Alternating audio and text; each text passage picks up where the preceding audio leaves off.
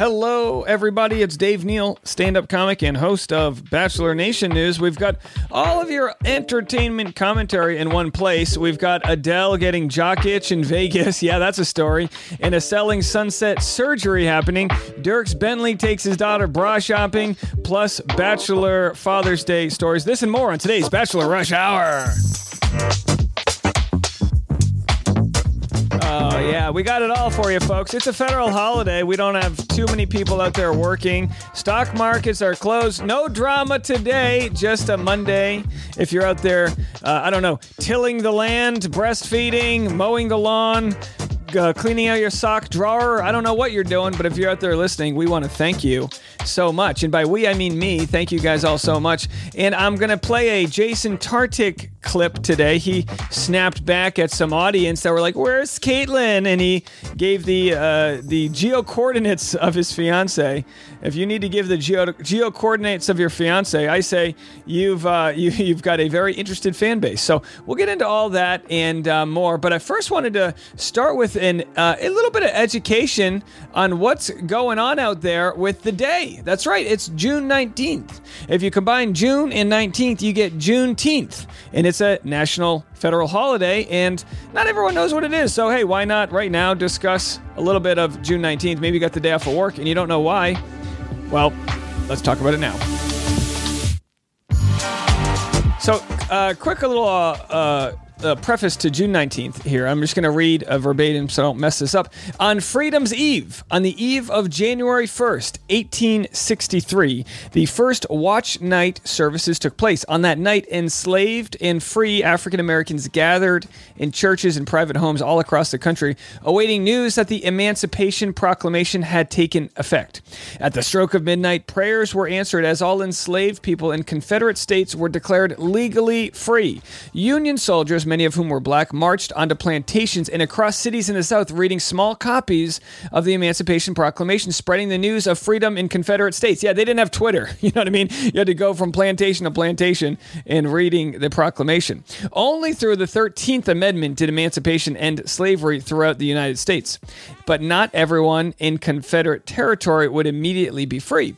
Even though the Emancipation Proclamation was made effective in 1863, it could not be implemented in places still under Confederate control. As a result, in the westernmost Confederate state of Texas, enslaved people would not be free until much later. Freedom finally came on June 19th, 1865. So look at that, 2.5 years later. When some 2,000 Union troops arrived in Galveston Bay, Texas, the Army announced that the more than 250,000 enslaved black people in the state were free by executive decree. This day came to be known as Juneteenth by the newly freed people in Texas. All right, folks.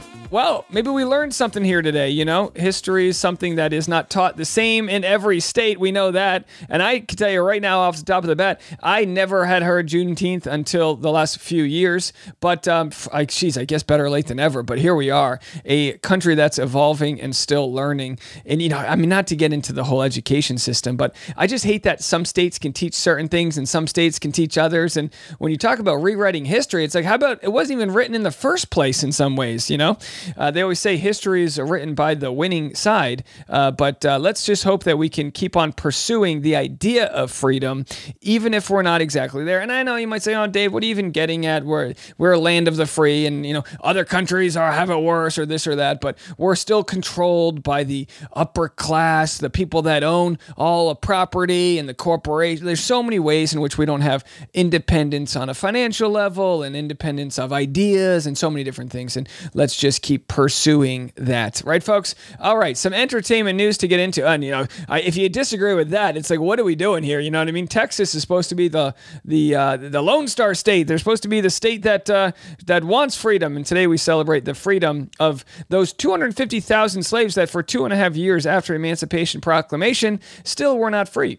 All right, I'm going to take a hard left turn with some other content. Actually, you know what? Let's do a quick word from our sponsor, and then we'll get to the J-Lo story where she shared a shirtless photo of Daddy Ben Affleck right after this.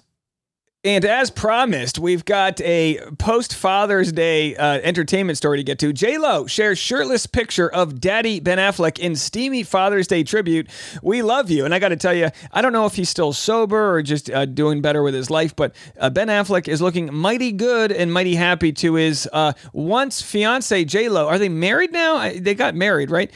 So she posted Daddy appreciation post. Happy Father's Day, Papa. The Grammy nominee wrote on Instagram on Sunday, and happy Father's Day to all the amazing papas out there. We love you and appreciate you more than you will ever know. Yeah, I mean, and again, in the Bachelor world, and then she posted this selfie of Ben Affleck. Hey, he's got a six pack. He's looking ripped. Good on him. Good on him. And good on all the other fathers in the Bachelor Nation world. We've got Michael A., of course, from Katie Thurston's season. His lady, Danielle, wrote this. Happy Father's Day to this freaking studly man. Good grief, she wrote. You literally do it all and don't get or take enough credit for the incredibly witty, cute, yellow-loving, smart... What is yellow-loving? Smart, silly, crafty, unmarcusy human you are. Every kid deserves a dad like you at Michael A. Love you big time. And, of course, it's a photo of Michael A. with his son, and Danielle being a very fantastic stepmom energy there. In other news, I made a YouTube video based on this, but we're just gonna blow through it here because I can't get to all of the YouTube content here on the podcast, as this is a summarizing of what's going down out there. But we've got Jason Tartick responding to a Q&A, and he said, "Ask me anything." And someone said, "Where is Caitlin?" Here is Jason Tartick's response. Currently 6:09 p.m. Central. Happy 6:09. At this current state of moment, she is currently at quadrant 11 by 11 longitude and 19 by 45 latitude, seeing her godchild Chandler. By the way, that's not latitude and longitude. Isn't it like 17.239? But either way, I respect that. I respect the bit. Seeing her godchild Chandler with her best friend Kat Campbell at roughly around 8:01 with 4 seconds. She'll pull back into our driveway at roughly around 8:37. After seeing the dogs throwing the ball and coming back in, she'll pour her first glass of Spade and Sparrows at roughly 8:54. We're going to take our first plate of dinner tonight at roughly 9:12. We're going to start a game of Monopoly Deal. 9:46 is the projected time for Yahtzee, probably with a bedtime around 11:02 because tomorrow actually we have an early start.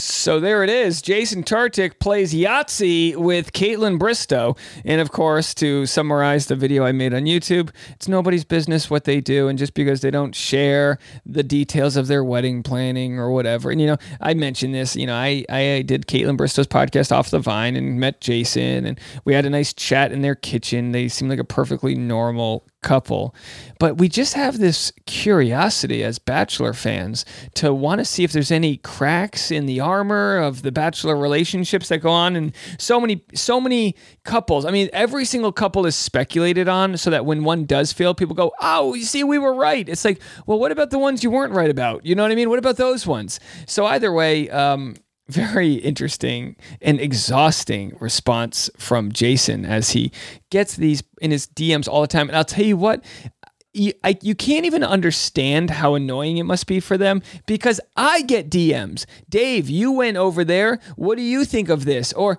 what do you, it's just like nonstop people wanting, I don't know, tidbits of info they just might not be privy to. Let's go to some non-Bachelor world stuff. And also, I've got my featured content today. I don't know if I mentioned it earlier.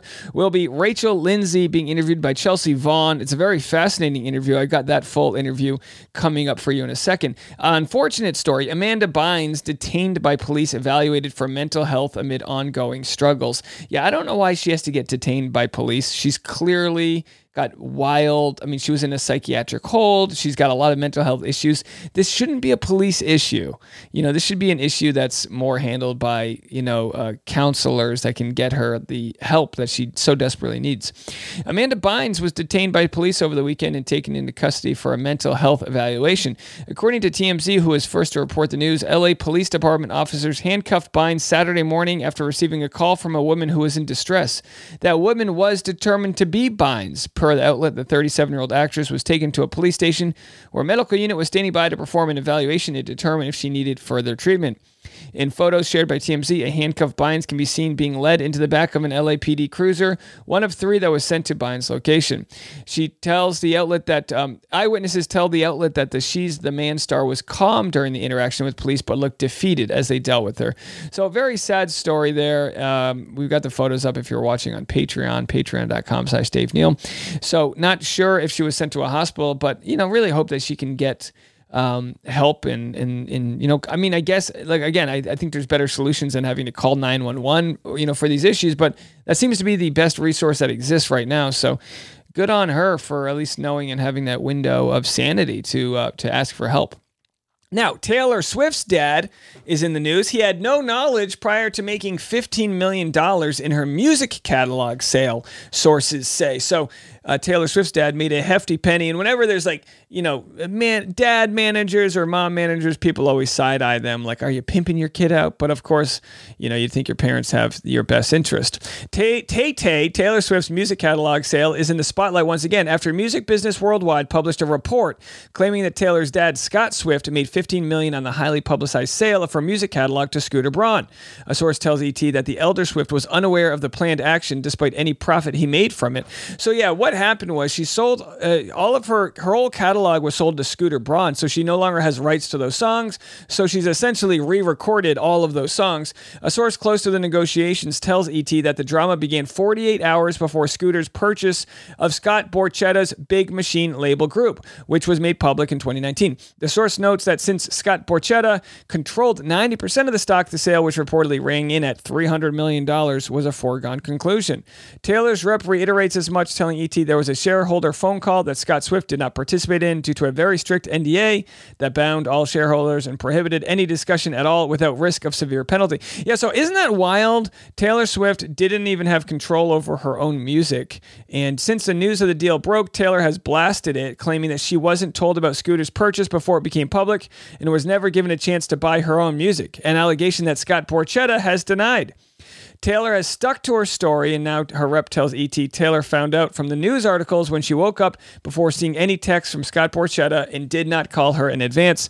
In the wake of the drama, Taylor announced that she would re-record her first 6 albums in an effort to own her music. She has since released a Taylor's version of Fearless and Red and is set to put out her version of Speak Now on July 7th. So isn't this amazing?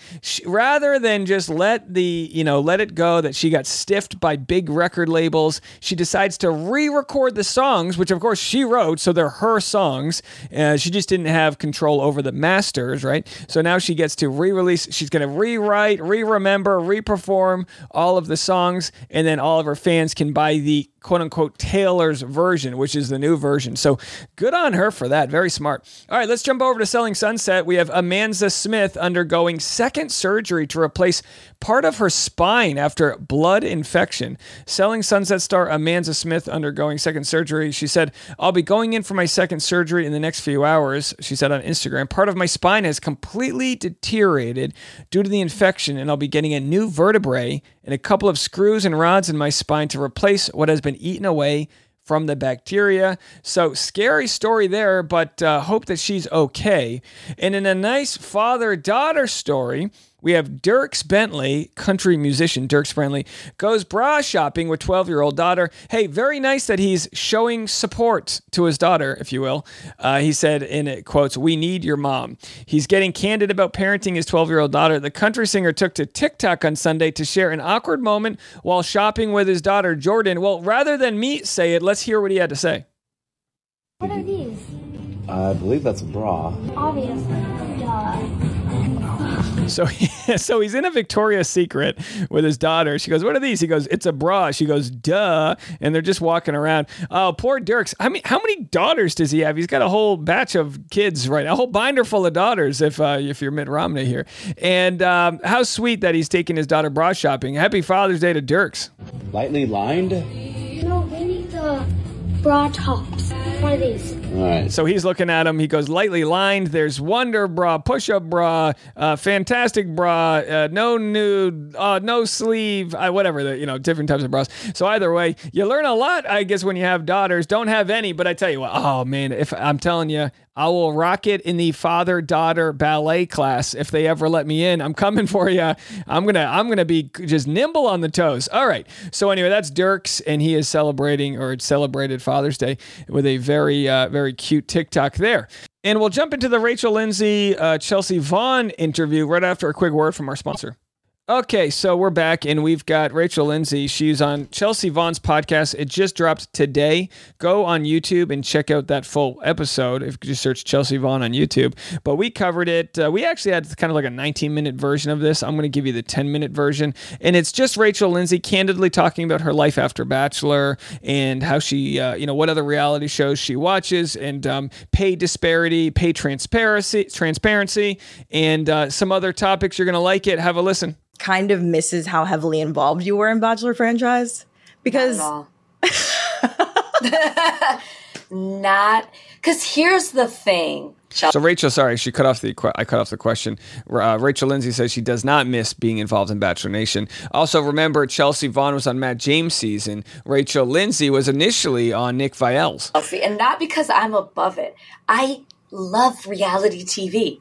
I do a podcast that is all about Bravo shows, okay?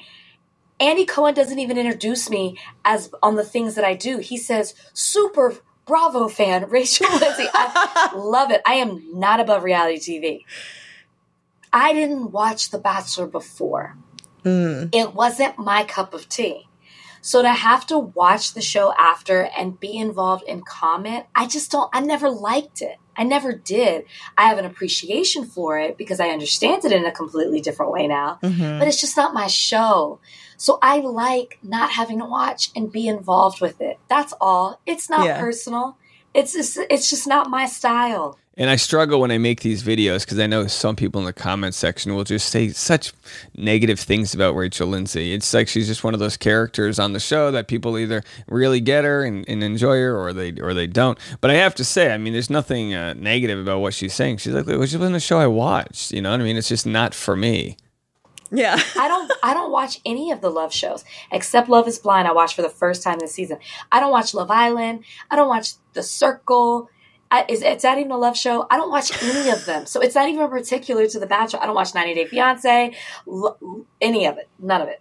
Wait, that's so funny because we're absolutely opposite, because I love reality TV also, but it's all the love shows. Like I'm Love Island, Love is Blind. What's the other one? Married at First Sight. And I don't watch the Bravo ones or like Selling Sunset. I'm the love show girl. And I did watch The Bachelor. Selling Sunset. So to each their own. So that's why I have a quick no. It's not even all that I dealt with, even though I don't want to deal with the audience, because it's just I got to a point where there's just such the negativity just became so loud that I wanted to step away. But I also just don't like the show. Yeah. I think what she's trying to say is she doesn't like the show. I think we get the point there. Okay, let's go to the 2040 mark here and check out the next clip. And I think that my homegirl and I from the show, Ashton and I, always say you can't buy cool. Like you can't be like. I hate when people make drinking a personality. I hate when people make one thing, like The Bachelor, whatever. You were a whole person before you came on this show. Yeah. Why is now this the only thing that's defining you? I don't like that because you're lame. I'm sorry. You are. Now you have to use, I did start out using what people knew of me. And I think that was important. So two things. I didn't shut down The Bachelor and say, I'm too good for it. I'm the first Black Bachelorette. I don't need this. People know me as The Bachelorette. I have a connection to this. So I'm going to build my brand off of certain things that are about me and The Bachelorette. So now, to defend lame people, because we don't know who she's talking about, not everybody has a skill set that makes them thrive on social media. Not everybody's personable and charismatic and can host red carpet events and things like that. So I don't know if people's personality changes after they go on the show. I have no idea. I just have to imagine if you're the type who doesn't have, say, a strong niche that, type of content you cover after, maybe you only post Instagram photos of you out at the bar with your friends because that's the only time you post photos. I don't know. So I don't know if that makes other people lame. And again, I'm not really sure who she's talking about. Let's finish the clip and maybe we can get some clues. So one thing that I think a lot of people coming off the show get caught up in is they don't have a vision of where they want to go and what they want to be. It's like, oh, I want to host, or, oh, I want to act. And there's no like, okay, so how am I going to make that happen? That's the end goal. What are the steps that I need to do to get there? A lot of times it's easy so much. You know, when you come off the show, so much is thrown at you. Yep. And it's easy to take the low hanging fruit. I'm going to be on this show. I'm going to just take every deal that comes my way rather than standing, like not being afraid to say no. Because there is the desire to want to be relevant and keep that relevancy going, because you know in 6 months another group is coming in. That's fascinating. It's a fascinating way to look at it. And it does show that some people do come off desperate after being on the show. We love to talk about, the influencer culture and how it pertains to these contestants. But yeah, if you don't strike while the iron is hot, you will be replaced. Rachel Lindsay's lucky that she was not just on the show, The Bachelor, but also became a lead of the show. So she was able to acquire a very large following that a lot of contestants aren't getting anymore. And I'm not saying that that's like unearned or whatever, but there was a heyday where, if you were Hannah Brown or Rachel Lindsay, you'd get up to high 6 figures, 7 figures. And now, and maybe this will change, but like Zach Shell-Cross could only get a couple 100,000 Instagram followers. So brands just wouldn't give him the opportunities that others were given. But you do have to, she does offer great advice that if you go on the show, what do you want to become? You could go on the show and want to become a bikini top designer, and that's all you focused on, and that'd be great. But if you go on the show and they're just, rudderless in your direction, like anything in life, how is the universe going to know what to give you if you don't know what you want? And I think the funny part is that people go on the show because they don't know what they want. They usually don't have, and again, this it actually isn't Rachel, because she had she was a practicing lawyer. But a lot of people go on the show because they don't have a clear direction in life, and they go, well, I guess I'll kill some time and pick up some Instagram followers. But then when the show's over, they still don't have a direction they want to go in, and not everybody's built out to be a host or a power podcaster or whatever. And say, I want to be on TV. You have such a cool job. I want to do what you do. And I'm like, if you saw me, I just got this. I got, first off, it's been 6 years since I've been off The Bachelorette and 7 since The Bachelor. So this didn't just happen for me. Okay, so Rachel's speaking to the idea that people see where you are, not how you got there. And they say, oh my gosh, I want everything you have. And you go, hold on a second. You don't know what that was like. A lot of people will get, when they find out how much my channel makes, they'll kind of get weird about it. And they'll be like, oh, so yeah, you make all this money, blah, blah, blah. They don't think about the years spent minimum wage jobs and driving Uber and taking gigs and auditioning and practicing my craft, and the 7 years of never making a penny on my other podcast, and all the little things that help sort of build the wiring. We talk about this. There's a book called The Talent Code, and it's about the idea. This is a side tangent here for anyone who's trying to build a creative life or something you want. You have to get your brain hardwired to think a certain way, to act a certain way, to be good at what you do. And that's not something that normally comes supernatural for people. There'll be natural aspects of maybe being charismatic or conversational or inquisitive about certain things that can help you with whatever career you want to get into. But then you have to work on that. Not many people come out of the womb as virtuosos. So when you see someone like Rachel Lindsay, who seems to have it all together, it's like, hold on a second. Imagine how long and hard she spent learning law to become a lawyer, studying the bar, working and prosecuting her points, and all the mock trial aspects of that, how that applies to where she is now. She wasn't just gifted this. She had everything she needed so that when the opportunity came, she opened the door. I went back and practiced law for 2 years. I didn't know that. Yeah, after The Bachelorette, I didn't finish. I was still an attorney. I was in trial as I was being announced for The Bachelorette. And then I didn't stop practicing till the very end of December of 2018. So 2019, I started fresh. But I went back, and I think that's a lot that people don't see. They just see what I'm doing now, and they don't realize I didn't get a full-time job on TV until 4 years after The Bachelor, the first time people saw me. So it takes time to build it. And you just have to trust in yourself, believe in yourself and just really stay dedicated to that. Yeah. It's great advice. This is really good advice, guys. I mean, you know, this idea that we have that you just like go viral on TikTok and make it or whatever. Every comedian I know knows this. I'm 11 years into stand-up and things are starting to go well. August 24th, I'll be in Seattle. I've got other show days. But I'll have those ticket links up pretty soon. We're going to have a good meet and greet after. But it is true, the iceberg. It is mainly under the surface. It is the work you do when no one's watching. It is those blood, sweat, and tears, crying, calling your mom, having friends that, believe in you, but rooting you on. It is that marathon that when you do cross the finish line, somebody goes, hey, so-and-so got that, the privilege to have that. And you go, okay, if that's what you want to think, sure, but that's not going to get you any closer to your finish line.